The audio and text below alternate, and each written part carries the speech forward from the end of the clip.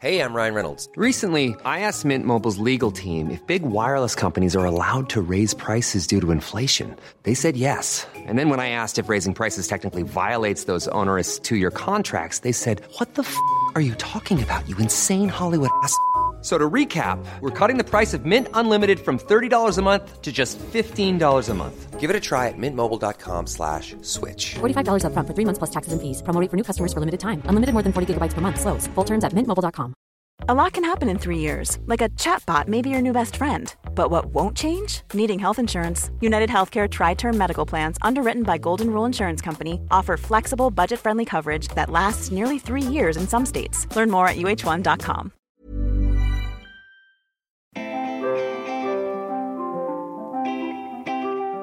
Hello, everyone, and welcome to this week's Squiggly Career Podcast. It's Helen, one of the co-founders of Amazing If and the host of the Squiggly Careers Podcast. But today I am not joined by Sarah. Instead, I'm joined by Graham Alcott. Hello, Graham. Hello. Graham is, so many things. Graham is the founder of a business called Think Productive, an author of 3 or 4 books now. The 4th one is about to come out, which we might talk about later. Yeah, so nearly at 4 books, Yeah. and I haven't actually finished writing the first with Sarah yet, so I'm very impressed by that. Speaker, also do loads of stuff for charity. So in our term of like squiggly careers, I feel that there is a squiggly career story behind all the different things that you do. I'm definitely squiggly. Oh, this is good. This is really good. And as you know, if you're a regular listener, Sarah and I decided that this year we wanted to talk to some experts in their field, bring them onto the podcast, glean all of your insights, and also hear a little bit from people who are doing what we are absolutely driven by, which is about making work better for everyone. And so I got introduced to Graham via Eleanor, someone in the team. We got talking about productivity. And I know that productivity is quite a hot topic for a lot of the people that listen to our podcast and how they can make the most out of their time at work so that work doesn't become a bit overwhelmingly unproductive and we can use our time to the best effect. I'm also a bit of a productivity keynote. Cool. And when I was reading the book, Graham mentioned something called "Don't fall into the trap of productivity porn." Yeah, I definitely fall into that trap. I get attracted by any kind of apps, articles, all those like 5 things to make your life more productive. And I feel that this might be a way that I can stop that and be a bit more practical and less like drawn to productivity porn. Sounds good. So when I was reading the Productivity Ninja book, one of the main things that stuck out to me was about moving away from thinking about time management to attention management. And I thought it was quite a useful thing for other people, I guess, to set everything we're going to talk into some context. What is that about? Why is attention management a more useful principle to follow than time management? Well, 2 things. One is I think people are very tired of time management as a concept and as a subject matter, partly because I think a lot of the best books that were written about time management were written a long time ago. So if you think about 7 Habits of Highly Effective People and getting things done, they're written a long time ago where we didn't really have the information overload that we have through technology now. So I think people have this kind of tiredness around the sort of the concept of time management. But I think there's something bigger, which is that you can be managing your time really well, but if you don't have the right level of energy and attention at certain points in the day, then there's no point in trying to manage time. It's the thing that can't be managed. So managing your attention is about saying there are times in the day where I have really strong, good attention, where I can do my best work. I call that proactive attention. Mm-hmm. There are times in the day where you're sitting at your desk and you're scrolling up and down on the email inbox and it's like the lights are on and no one's home. And I call that inactive attention. And then the bit in the middle is active attention, where you can do some of the things on your to-do list, but not everything. So when you start to think about it in that way, then really the game becomes, how can I get the most out of that proactive attention time? How can I make sure that the 2 to 3 hours of that best energy, best attention that I have in the day is the stuff that I'm utilizing really well? How can I really do the most difficult, the most strategic, the most important parts of my work in that space? And then also not beat myself up too much if I've got some pretty low-level, dull things to do in that inactive attention. So give yourself easy things to do when you don't have the best attention as well. And so I know there's an exercise for this in the book. So you kind of go through the hours in your day, work out which one of those your attention. So I'm an early bird, so I have proactive attention first thing in the morning. Yeah. And then if you're going through your to-do list for the day, maybe even planning that, I guess, the night before, you would put your activities in the where you've got the right attention for those activities. Yeah, for sure. So what I tend to do is I will build in on Post-it notes a couple of the sort of proactive attention times, which again for me is in the morning as well. And in the afternoon, I play it much more by ear. So it's much more just from my to-do list app, like what am I going to focus on? But I really want to make sure that like 2 or 3 things in the day that are the most precious and most important, I'm scheduling for that time and I've got the best energy and attention in the morning. So that's kind of how I work it. So, issue for you. Sarah and I have different times when we have proactive attention. So I'm an early bird and she's much more of a night owl. Yeah. And so I'll be like really focused, irritatingly, probably about 5:30 or 6 in the morning. And I'll be writing. Wow. Yeah, I know it's irritating. Sarah thinks the same too. But then I'll start messaging her with like, okay, we need to get this. We need to do this. I've thought about it all, which she probably finds quite annoying when she looks at WhatsApp first thing in the morning. Equally, last night I was trying to have a bath and chill out, and Sarah was in that mode because hers is more in the evening and was doing kind of the opposite to me. So I guess in a team environment, how do you manage it when people have got different productivity like hotspots? I think you have to have conversations within the team about what the ground rules are. Yeah. So as you were talking there, I was thinking there's kind of 2 things that are wrong that could be made right there. One is you could both have blockers so you're not looking or tempted to look at WhatsApp at the times when you don't want to be. So if you're having a bath, you want to just have a blocker on there so you're not looking at all that stuff anyway. But the other thing is, should you be sending those messages? So like, do you cut it out like at the kind of origin or at the destination, right? So you have to do one of those 2 things. Yeah. You know, for me, I have a blocker on my phone. So during the morning when I'm in that sort of proactive attention, want to do what Cal Newport calls deep work, then for me, that's about trying to block out Instagram, WhatsApp, Outlook, you know, all those things that are on my phone that could just distract me. I try and just block those out during those periods of time. Just flight mode. So I have an app called Quality Time that I use for it. So in the new version of How to Be a Productivity Ninja, there's a whole chapter called How to Stop Messing About on Your Phone. And it lists a load of these blocker apps. So the Quality Time is the one I use. There's one called Freedom. There's one called Off Time. So they're just different apps that will allow you to basically set what are generally in these apps called scheduled breaks. So you have this break from all the stuff on your phone. And in that break, show me the things that I will now not have access to. And then, okay, these are things that I want access to. And so you can kind of set that app by app, notification by notification, thing by thing. Oh, I didn't know about those. That's there you amazing. go. I'm very excited. I feel like I've gone into productivity porn a little bit, but I really want to try all those things out. Although I think for me, this is the new frontier, because if you take it back to where we started, which was don't manage time, manage attention, the biggest drain on your attention right now is phones, you know, apps, notifications, like that sense of addiction. And what I've been saying a lot recently is if you feel like willpower is enough to stop you checking your phone and losing time to phone, then you are so naive. Because what's happening is you've got all the best minds in the world sitting in Silicon Valley trying to work out how to steal more of your attention. That is their job. That is the business model of Facebook and of Instagram and all these different things, right? So I think you have to take a strategic view of that. And I think there's kind of 2 or 3 ways around it. One, you can just say, well, I'm just going to completely ignore all of that and just be completely distracted all of the time. Recipe for disaster. You can do the opposite of that, which is to say, I'm going to purge having a smartphone at all and just have a dumb phone. And I'm not going to have any apps on my phone. I haven't even thought about that. Like, and people do that, and digital detox, but then taking it one step further and just never going back to having a smartphone. And I think that's a shame, because I think there are some really valuable uses. I wouldn't have been able to get here today without Google Maps, because my sense of direction is appalling. So I couldn't go down that completely ditch the smartphone thing. So I think you have to find the bit in the middle, and so you need apps to be able to control that and kind of give yourself the best chance in the moment when things are busy to avoid those distractions and to give yourself the best kind of sense of space within your attention. I am definitely going to look at the Quality Time one. And for people that are listening and thinking, those 3 things, I really want to know them, I will do a post on amazingif.com and I'll put the links to the resources that Graham mentioned so people can find them. And I also really liked your point around like the destination source thing for where some of the work is being generated, because actually me sending it to Sarah, for example, or a manager sending an email to their team when they are at their productive time is about them.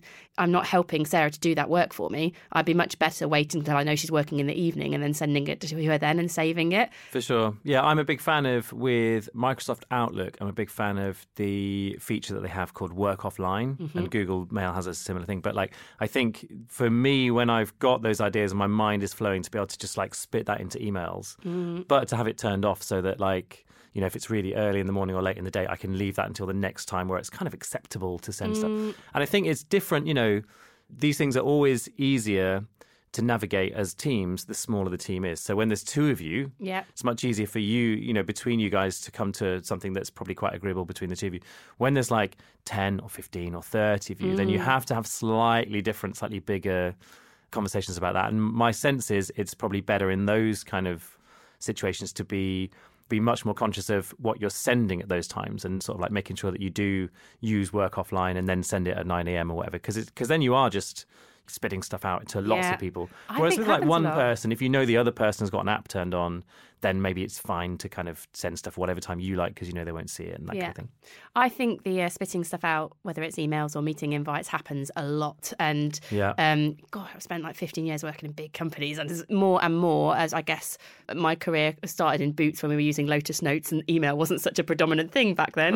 Going back a bit, all the way through to Microsoft, where you know we're using our products, living and breathing them every single day. I've just seen just more and more of this spitting information out and an expectation that everybody's consuming it. And on the point around teams and getting bigger and how you manage that, I was thinking about what are my 3 biggest productivity challenges and hoping that they relate to most of the people listening. And I was thinking it's my inbox, being able to manage my inbox, my diary, how on earth do I stay productive when my diary is overwhelming, to-do lists. How do I get around to-do lists? I thought maybe if we chat around each of those. Should we solve that then? Let's solve if we've solved that. We've got about 20 minutes of our podcast left, Graham. We'll solve all that and life sorted. So on the team thing, I thought I might start with meetings. So one of the things I found when I was working, particularly in large organisations, was that I often felt like I didn't have a lot of control over my diary. Maybe that's not true, but I felt that way in that my diary was often filled with meetings that other people had expected me to be in. And the more senior I got in roles, the more meetings I was expected to be in. And I remember I went away at one Christmas, I think it was, I don't know, Christmas a year and a half ago or something like that.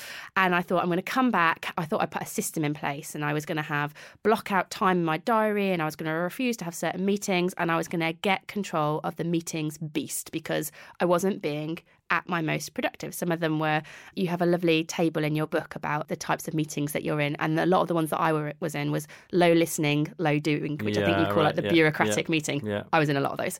So I was like, right, I'm going to take control of this, put this time blocks in. I told my team, I was like, this is what I'm going to do for my diary. This will help me to be more effective for you. And then meeting creep happened. And I would say within 2 months, for 2 months, it was brilliant. I had time to work. But then within 2 months, I just lost control of it. And my diary just got consumed by all these other meetings. And I just felt like I couldn't control it. I couldn't be productive. So I guess my question is, how do you stay productive in meetings and when other people are determining, particularly in a team environment, what you should be in? And I was feeling awkward saying no to all of those meetings. How do you take control of it if other people are taking the control away from you? So I think you actually just hit the nail on the head with that last bit there. You were struggling to say no, right? So I think that's a huge part of this. And I think you'd obviously solved it for 2 months, right, where you'd started to block time out. One of the things I see quite a lot is where people will put something in their diary to block that time out, like emails or thinking time or planning time or whatever. And then someone else, they're trying to find a time in the schedule and they'll look at that and they'll go, oh, well, that's only your email time or that's only your thinking time, as if these things like are kind of superfluous or don't need to happen. And, you know, for me, thinking, so Henry Ford has this quote, thinking is the hardest work there is, which is the probable reason so few engage in it. And I think, you know, when we're in a knowledge work economy, then thinking is the most valuable commodity. And so anyone who is saying, oh, it's okay, you don't need thinking time, I'm going to book this one meeting or low-level meeting about one detailed thing over your ability to think strategically, I think that is crazy.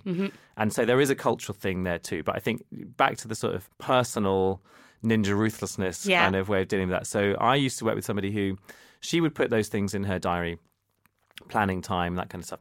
Someone would try and book over it. And so what we did is instead of her writing planning, she wrote Project Magenta. I love it. So Project Magenta was a thing that didn't exist. But because no one knew what it was and no one wanted to feel stupid, no one booked over it. Right? And she would sometimes even set it as like a private thing and just like keep the mystery around Project Magenta. And then she did that with a few different things that didn't exist, but they sounded feasible. So I think there's some when the culture is really broken, there is some need to just cheat. Yeah. And sometimes with productivity, cheating is good and it's fine. And Yeah. we need to get over ourselves and try and wipe away that education that we had from when we were 6 and 7 years old of like, we just have to play by the rules all the time. And actually, sometimes the idea of having focus on the end result means you do have to break rules in order to make stuff happen. I think then when you think about the cultural aspect of that, I would say never feel bad about accepting a meeting that doesn't have an agenda. Never feel bad about accepting a meeting that, if you want to go one step above that, doesn't have a purpose statement. So then it's absolutely okay to say no to those because you're not valuing your time. Because I think what happens a lot is people sit at their desk and they think, I've got to work on this thing.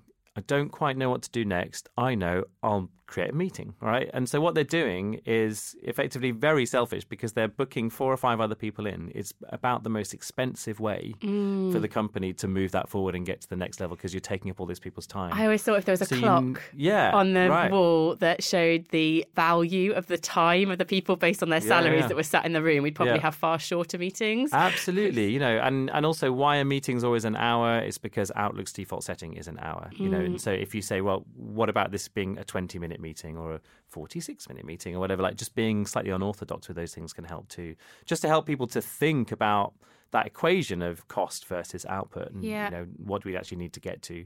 So I think that's all part of it. And then I think modeling the change that you want to see as well. So being the person who's sending out really clear instructions on emails and also being the person who's trying to question how many people need to be in every meeting, and does this person need to be here for the whole 3 hours, or can they just turn up and do a guest appearance for their 15 minutes? So just those kind of little aspects of organization. If you put just a few more minutes of time into organizing those things, you save everybody else loads of time. Yeah. And then if everyone does that, hey, it's a different situation. So I think that's a big part of it, is the kind of cultural change that needs to happen. I had a conversation with a guy whose name escapes me, unfortunately, from an organisation that were doing office design a couple of months ago.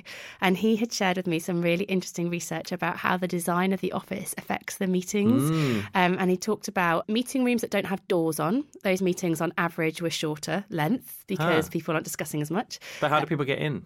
Oh, sorry. So it's just not got a door. So it's got just an open doorway. Oh, I see. Right. So okay. there's just so when there isn't a door to open or close, so it's then just they're like shorter. Then they're shorter. Also talked about higher desks. So basically standing up meetings. They create a space with a high desk, no chairs. They are shorter meetings.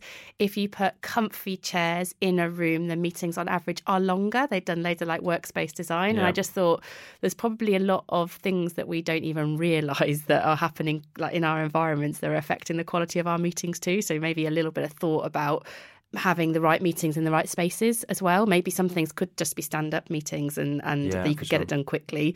When I was at Virgin, we used to have those. We were like a startup culture. I think the stand-up meeting, a daily stand-up is literally that. But I've seen other people do the daily stand-up sitting down. You're like, no, you've gone, you've taken this and done something else completely different. Slightly missed it. Okay, so I really like the idea in the diary of these kind of secret projects, very ninja mode, secret projects in the diary. I very much believe in the cultural part of it. So actually, if you're a manager listening, you need to almost create some permission for your team to do some of this stuff by showing them that you're doing it too. For sure. And the other thing I'd say is that if you look at your diary right now as you're listening to this and just scan down that, have you got on their admin? Have you got on their planning? Have you got on their doing emails? And you probably don't have any of those things in your calendar, but yet they're all very important things that will happen over the course of the next week.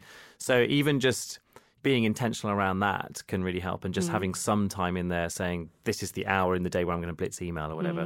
Because by the way, if you've got that hour in there, then it frees you up to not be just trapped in the inbox for the whole day as well. So that really helps. But like having those things in the diary can then really help you to see what resources you have left. Because it's a bit of a fallacy. If you look at a whole day that's blank in your calendar, and you've got no meetings on that day. It's not blank. Not that there's nothing to do, right? But it feels like that sometimes. I'll put it in and I'll be like, oh, I need to fill it with meetings. Because I've sort of trained myself to think like that. And I've, particularly now working for myself, I've really had to break that thinking pattern. But you just mentioned the word inbox. Graham, help me. My Yeah, inbox. let's talk about that. My inbox is just. Sarah and I have recently taken on a virtual PA for our business, and I think she's probably bemused by mine and Sarah's inbox, which basically is one giant folder that is about 6 years old and has thousands and thousands of emails in it, and we just use that for everything. We just operate from our inbox. Yeah. And I probably waste a lot of time searching for things. There's no order. How do I, Sarah, and other people that are listening that feel that their inbox has got out of hand and their emails are out of hand, what are the top principles that we can take on board? Get your inbox to 0 and then keep it there fairly regularly. So do you think I tried to do that before by highlighting all of the emails and just put them in an archive folder and starting again. But then within a month, I'm like, back at about 500 unread emails. So back to the thing about cheating is okay. Yeah. Right. Oh, I love this rule. So if you think about an inbox, so getting your inbox to 0, why is that a good thing? So I think the first thing to say is that an inbox tends to have many different uses. It's the place where new emails land. It's also the place where emails that you have read but not yet dealt with are sitting. It's the place where emails that you have read and dealt with but you're waiting for them to respond are also sitting. It's the place where a load of crap is sitting that you don't ever want to have to think about or read or deal with. And it's all jumbled up and mixed in. And so the stress of email often comes from what is not now on the first page. What have I lost because it's gone below the fold and it's like it's never to be seen again. So inbox 0 really is a principle about saying let's cut out that stress. And it's not about sitting there when your inbox is at 0 waiting for the next email to come in so you can whack it away like whack-a-mole or something. So I will typically get my inbox to 0 probably every day or every couple of days. If I'm traveling, it might be 2 or 3 days. It might be Thursday or Friday in the week, some weeks if I'm really kind of on the road and stuff, before I get my inbox to 0. But the idea is that there'll still be emails, even within that time, that you might want to be tracking and waiting on other people to respond to. There's going to be also some emails that you have read and you need to reply to, but you can't reply yet or you don't want to reply now. So you need places for those things to go. So the system that I talk about in the books, there's a whole chapter called Ninja Email. It's really about having 3 processing folders. So you have 3 folders where the live stuff is happening. One is called Action. You put all the stuff in there that is going to take longer than a couple of minutes to reply to, but you haven't replied to it yet. We have one called Read, which is basically for the stuff that's... I think read happens a bit less often nowadays. It used to be for me where I would put where someone sends me a big PDF report, and I just feel like people send me less of those now. I don't know why.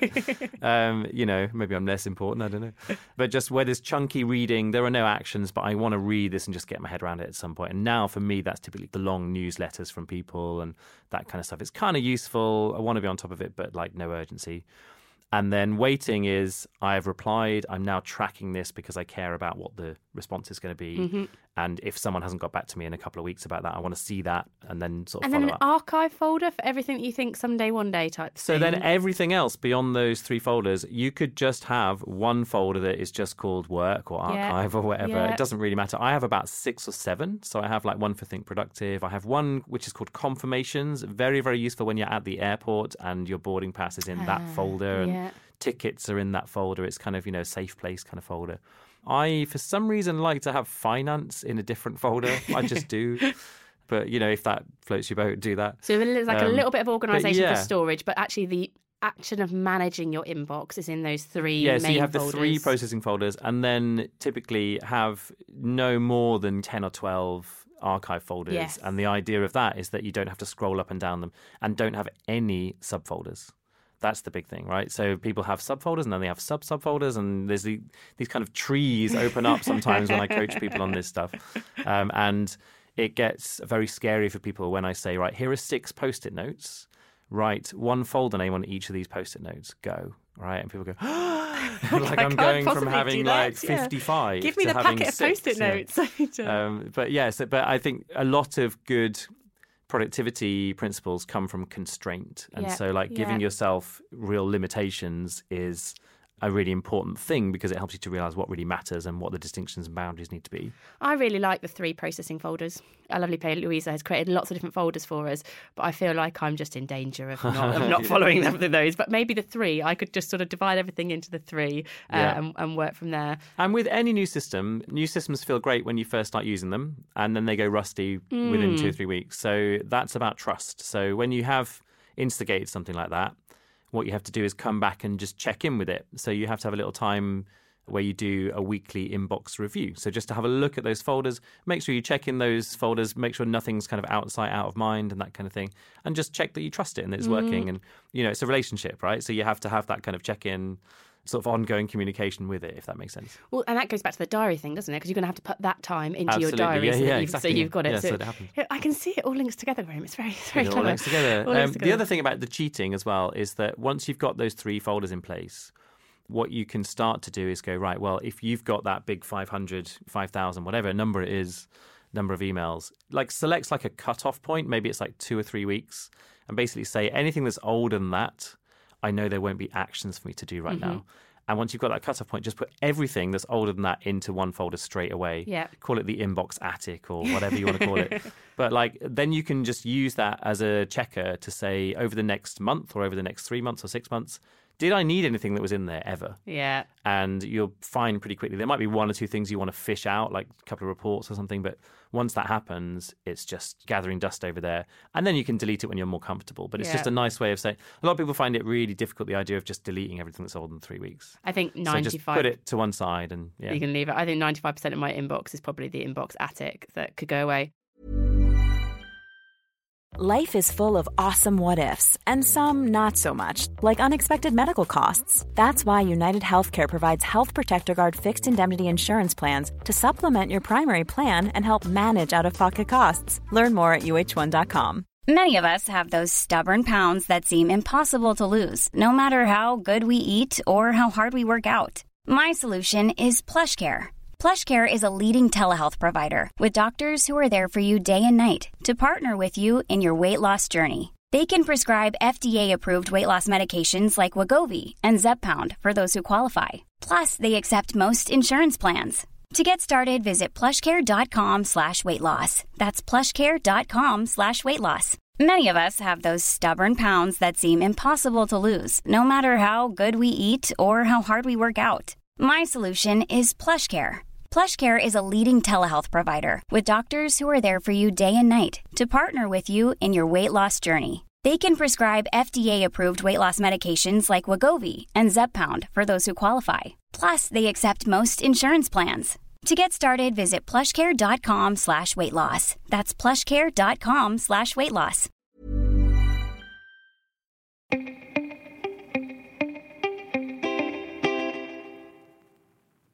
I have tried so many variants: Wunderlist, Todoist, Beezy, pad and paper for creating to-do lists.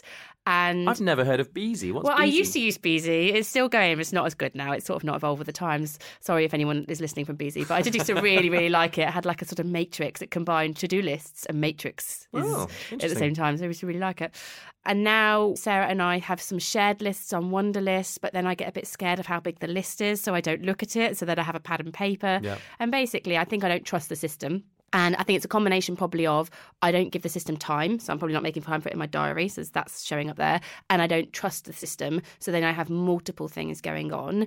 So yeah, to-do lists are a mess. So generically, I was wondering if you've got any advice on that. And also in your book, I was really drawn to the 5 lists. You mentioned about have 5 core lists, and I thought maybe that's the solution. Actually, it doesn't really matter where you put your to-do lists. Maybe you just put everything into those 5 lists and put the time around it. So people are probably thinking, what on earth are those 5 lists? But maybe we start generically on to-do lists, and any advice that you've got would be helpful. Yeah, for sure. So, I mean, the first thing to say is back to the productivity porn thing is people get very distracted by what app should I use? Yeah. And the truth is, use the one that you like. Yeah. Right? So there's definitely... What do you like? The one I use is called Nozbe. Oh, I know it, yeah. Nozbe. I think Todoist is very good as well. And, there's 3 or 4 that have that same functionality. And the main functionality that I would look for is something that will allow you to list things as projects. And so you can see basically a list of your projects and then check into those and see the actions underneath those projects.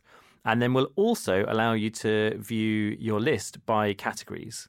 So by categories, I'm talking about things like at the office, out and about, a waiting list, all those kind of things that you can then slice and dice. So I can go to my Nozbe and see, right, show me all the things that I want to do when I have really strong proactive attention. And I can click into that. And then I can also go, show me all my speaking projects and look under each of those and look at the actions from that. So it's like I can look at it all by a project view and also by an action where I need to be context. So that is functionality that I don't think Some of the more limited apps will give you. Last time I looked at Wunderlist, it didn't do that. It doesn't have the ability to do that. I know it's been kind of changing and updating. And people also hack these things, so they'll have little... they'll sort of mess around with labels and other ways of trying to get to that point. But I think Todoist and Nozbe are really classic in the way they're designed around that kind of thing, to give you that project view and then sort of category context view. So I'd look for that. But also I think the other thing is find one that you really like and then stick with it. Yeah. So I think it's very tempting if you feel like it's not working to ditch the app, throw the baby out with the bathwater and then get a new app and start again. This is the productivity porn thing. And you're like nodding incessantly as I talk about this. This is me. I'm like, and I know the root of the problem is not the functionality of the app. It's my inability to stick to it and create time for it. So this is like your relationship with your app, right? So what you wouldn't do in a relationship with another human being is like, okay, some small thing isn't working here. I'm dumping you. You would say, okay, we need to talk, right? Okay, yeah. So with apps, what that looks like is sitting down with it, going through it. Like I was saying with the email inbox, like earning that trust back with it again, right? And just working through what's working here, what's not working, like what am I not trusting? Which parts of this am I resisting on not looking at and why?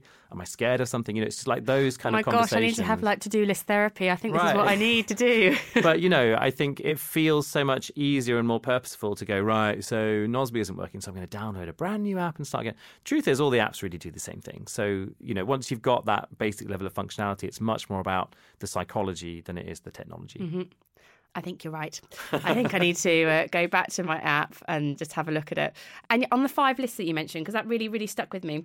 So you mentioned that there are the daily to-do list, the master actions, projects, waiting for, and good ideas. And I think like I also quite like the distinction between each of those, because I could see, okay, well, my daily to-do is what I could look at in the morning. Master action would be like my big rock projects.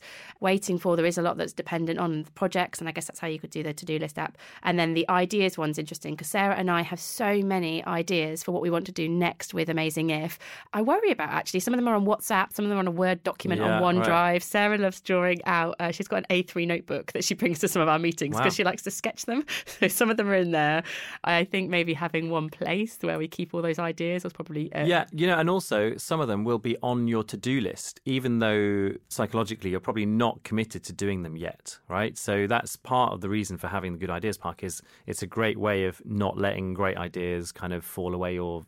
I'm very forgetful, basically, right? So part of, for me, why a Good Ideas Park is really necessary is like just knowing that I can put it somewhere and it's going to be safe there and I can come back and, oh, yeah, that thing. Oh, that was a rubbish idea. Or, oh, yeah, that's actually pretty good or whatever. And, you know, just having that ability to sort of chuck the idea in there, then get some space from it, then come back and kind of work out which ones are good.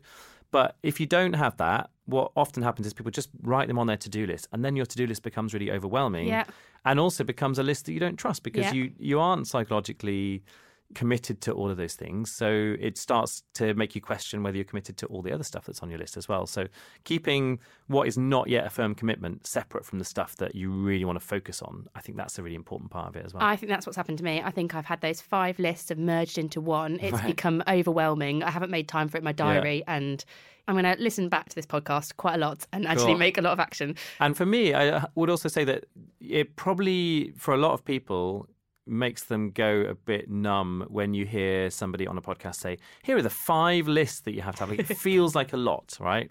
So just to sort of debunk that a little bit and break that down, the waiting for list is something I don't really look at more than about once a week. Similarly with the Good Ideas Park, actually. The master actions list for me is a thing that I will put actions in all the time, but really it's only every couple of days that I'm looking at that in detail and going, right, these are things I'm going to kind of schedule and that kind of thing. And I see that the relationship between the master actions list and a daily to-do list is like the master actions list is, you know, if I've got a day where I'm sat in the office all day, then the master actions list is like my menu. And then I get a little Post-it note and my daily to-do list is the meal, right? So it's like me making my decisions. What am I going to have, you know? And I'll put that on there. And so like for me, knowing that really like what I want to focus on for that day is going to be the stuff that's on that one Post-it note means I don't have to think about that strategic level stuff. I'm not looking at projects and even most of my master actions list for most of the day. I'm looking at like this one Post-it note that just has like the 4 things that really matter that day or whatever. So like the great thing about a small Post-it note is, again, it has a constraint to it, right? So there's only so many things that you can write on a small Post-it note. And that allows you to focus what really matters today. And a lot of this is about just training your brain to think along that very focused route And again, it's the same as distraction notifications on your phone. It's like the distraction of having 15 things on your list for that day is going to stop you getting done the 2 or 3 things that most matter. So it's like training your brain to just give you that sense of focus first thing, and then that will allow you to continue that through the day. I like the blend of having like the retro poster and also the app, kind of that actually the two can work together quite nicely. Yeah, for sure. The only other time I use pen and paper, though, which is useful to say, is that, if you're someone who uses an app to organise all of that thinking and the projects versus the actions and all that kind of stuff, then if you have lots of creative ideas, it might feel like I don't want to just use an app for creative ideas. So I will use pen and paper when I'm just kind of sketching things out or mind mapping. Like I want to be able to just get the ideas down as quickly as possible. And then it's like, for me, a really nice discipline is just going through that sort of the paper notes and going, right, what are the actions that from here, or what are the ideas from here that I want to type up? So I just feel like pen and paper is still the best thing for creativity, because it's like it's got a really simple user interface. It doesn't crash, right? It's a very simple way of working. And for me, that's often the best thing, because you don't have to think about the tool when your brain is just in that creative overdrive mode. Kind of mode. So I went to our community this morning and said, I'm about to go and do a podcast with Graham Allcott. Have you got any questions? And I have one question that I wanted to put to you from our community.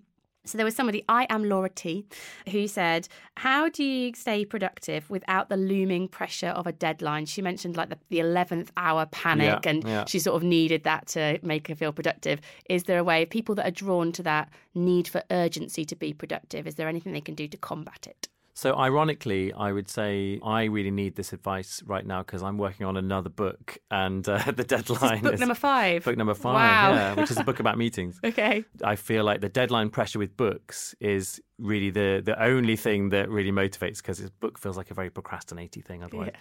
But with the rest of my work, I think often when you hear someone ask the question, when are you most productive? Their answer is usually when I'm on a deadline. Yeah. And people feel like the deadline is the thing that is making you productive, and it's not really. So the thing that's making you productive is the fact that the deadline forces Zen-like calm. It forces you into a mode where this is the only thing that matters in this moment, and I'm really sure that I'm working on the most appropriate thing, so I'm going to do that. And you're not thinking about email at that point. You're not thinking about what you're going to have for dinner. It's like, it's me and this thing that I have to get done by 5 o'clock for my boss right now, focus, right? So the deadline forces you into that mode.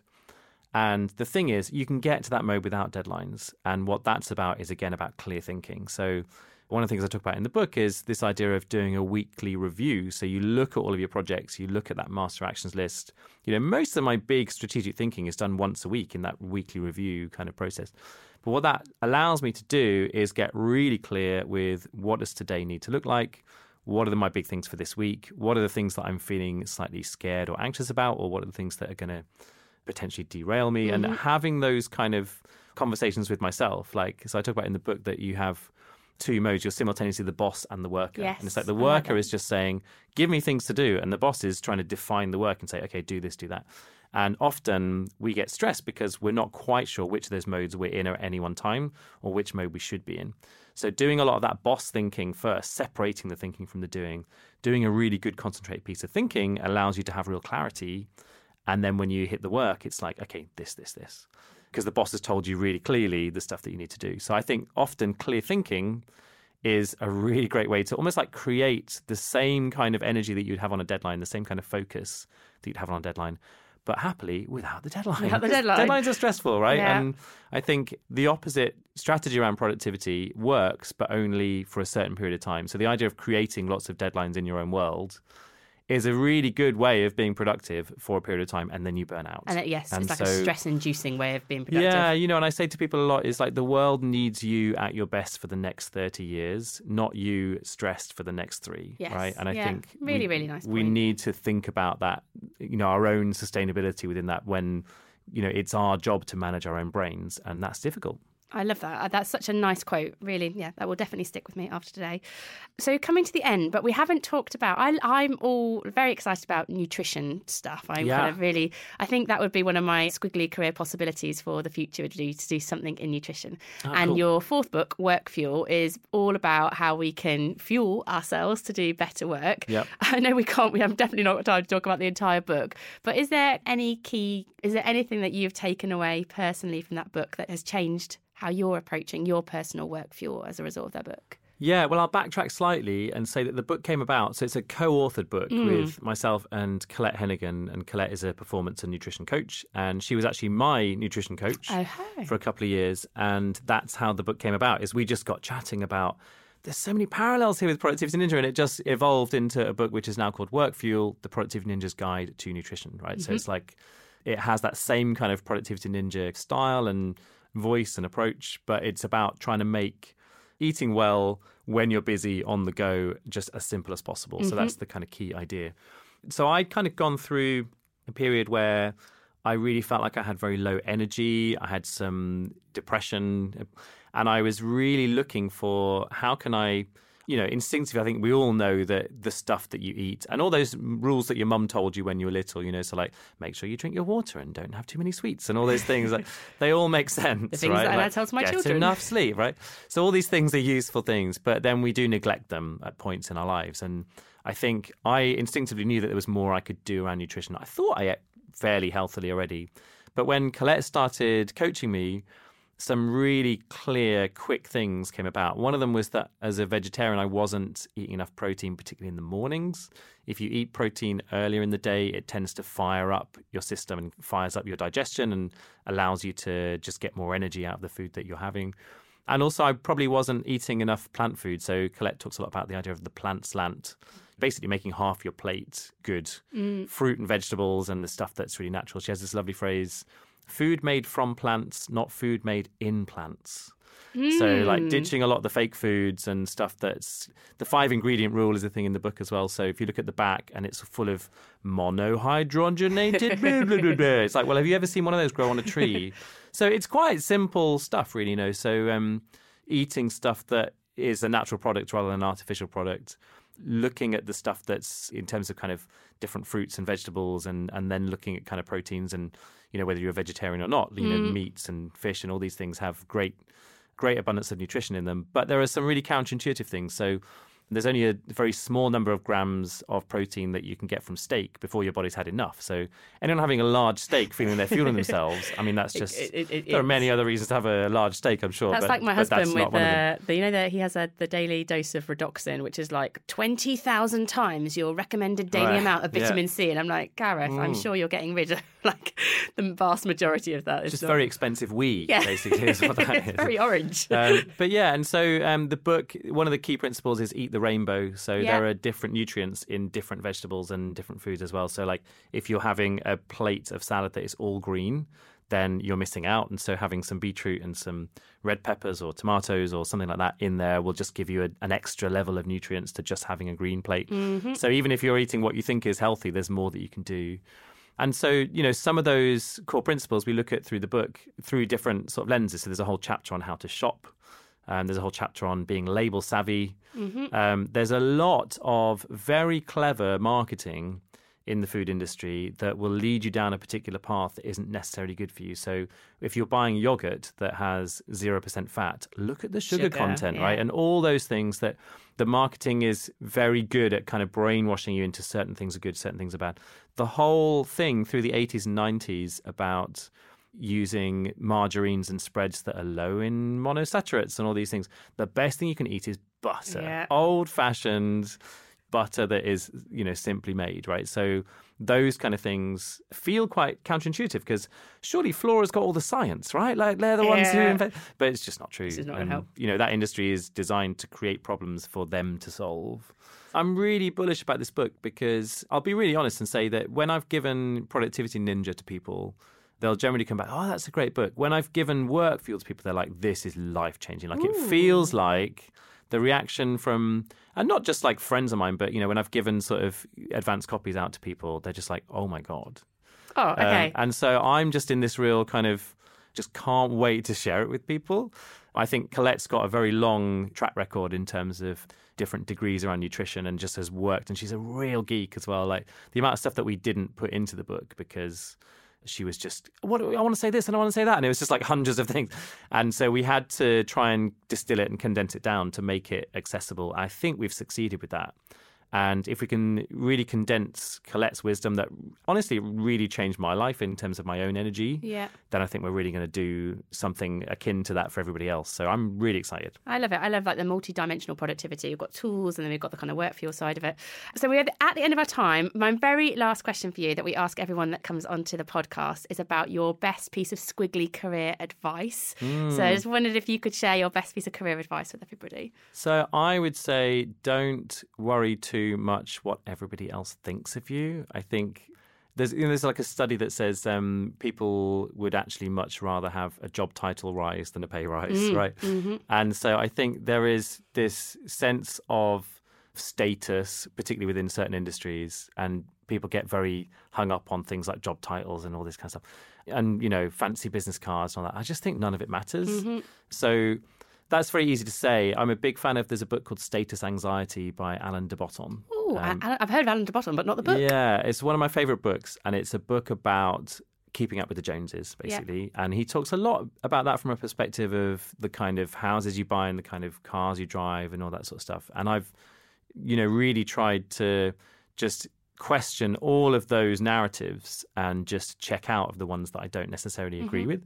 But I think it's also true of work, because I think if you spend a lot of time preening and trying to manufacture a certain image or whatever, then what you're really missing out on is you're not spending enough time doing really quality, good work. And I think for me, the work is the thing that matters most. It's the thing that, for me, gives me the most meaning. And I think that has to always come first. So, like, work first and then tell the story second is the kind of basic principle. But like, yeah, just don't worry what people think. I love it. Love it. I have a favourite quote as well about running your own race, which kind of aligns a little bit with that. Oh, one of my favourites is there's a comedian called Simon Munnery, and he says, life is not a race, it's a dance. Yeah. Oh, that's very nice. Very nice. And what a brilliant way to end.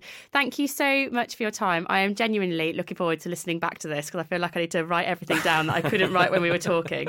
So that's the end of this week's podcast. As ever, with all of our kind of guest speakers that have a book, we are giving the chance for our community to win a copy of the book. So the day that this podcast goes out, I will do a post on Instagram. It will be a picture of Graham yet to be taken of him holding said book. He's now looking at me like, oh. So I'm going to get a picture of Graham holding the book. All you've got to do is give me a wave on that post on Instagram, and then we will pick a winner 1 week later, and we will send a copy of the Productivity Ninja book to you. Next week, I will be back with Sarah. So normal podcast service resumes. And there'll be also on amazinggift.com, we'll do a post for this podcast. So all the things that Graham has mentioned, the link to Work Fuel, the link to all the different resources, the link to the book you just mentioned there as well about status anxiety, all on the website. But we will leave it there for this week. Thank you very much for your time, Graham. Really appreciate it. And thanks everyone for listening. Bye. Pleasure.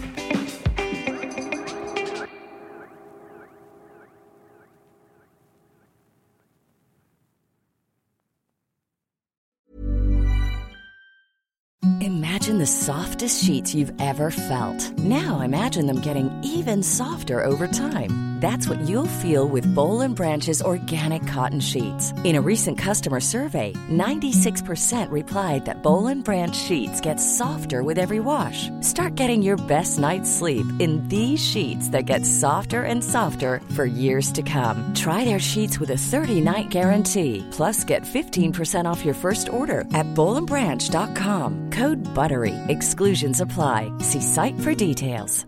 Ever catch yourself eating the same flavorless dinner 3 days in a row? Dreaming of something better? Well, HelloFresh is your guilt-free dream come true, baby. It's me, Keke Palmer. Let's wake up those taste buds with hot, juicy pecan-crusted chicken or garlic butter shrimp scampi. Hello Fresh. Stop dreaming of all the delicious possibilities and dig in at HelloFresh.com. Let's get this dinner party started.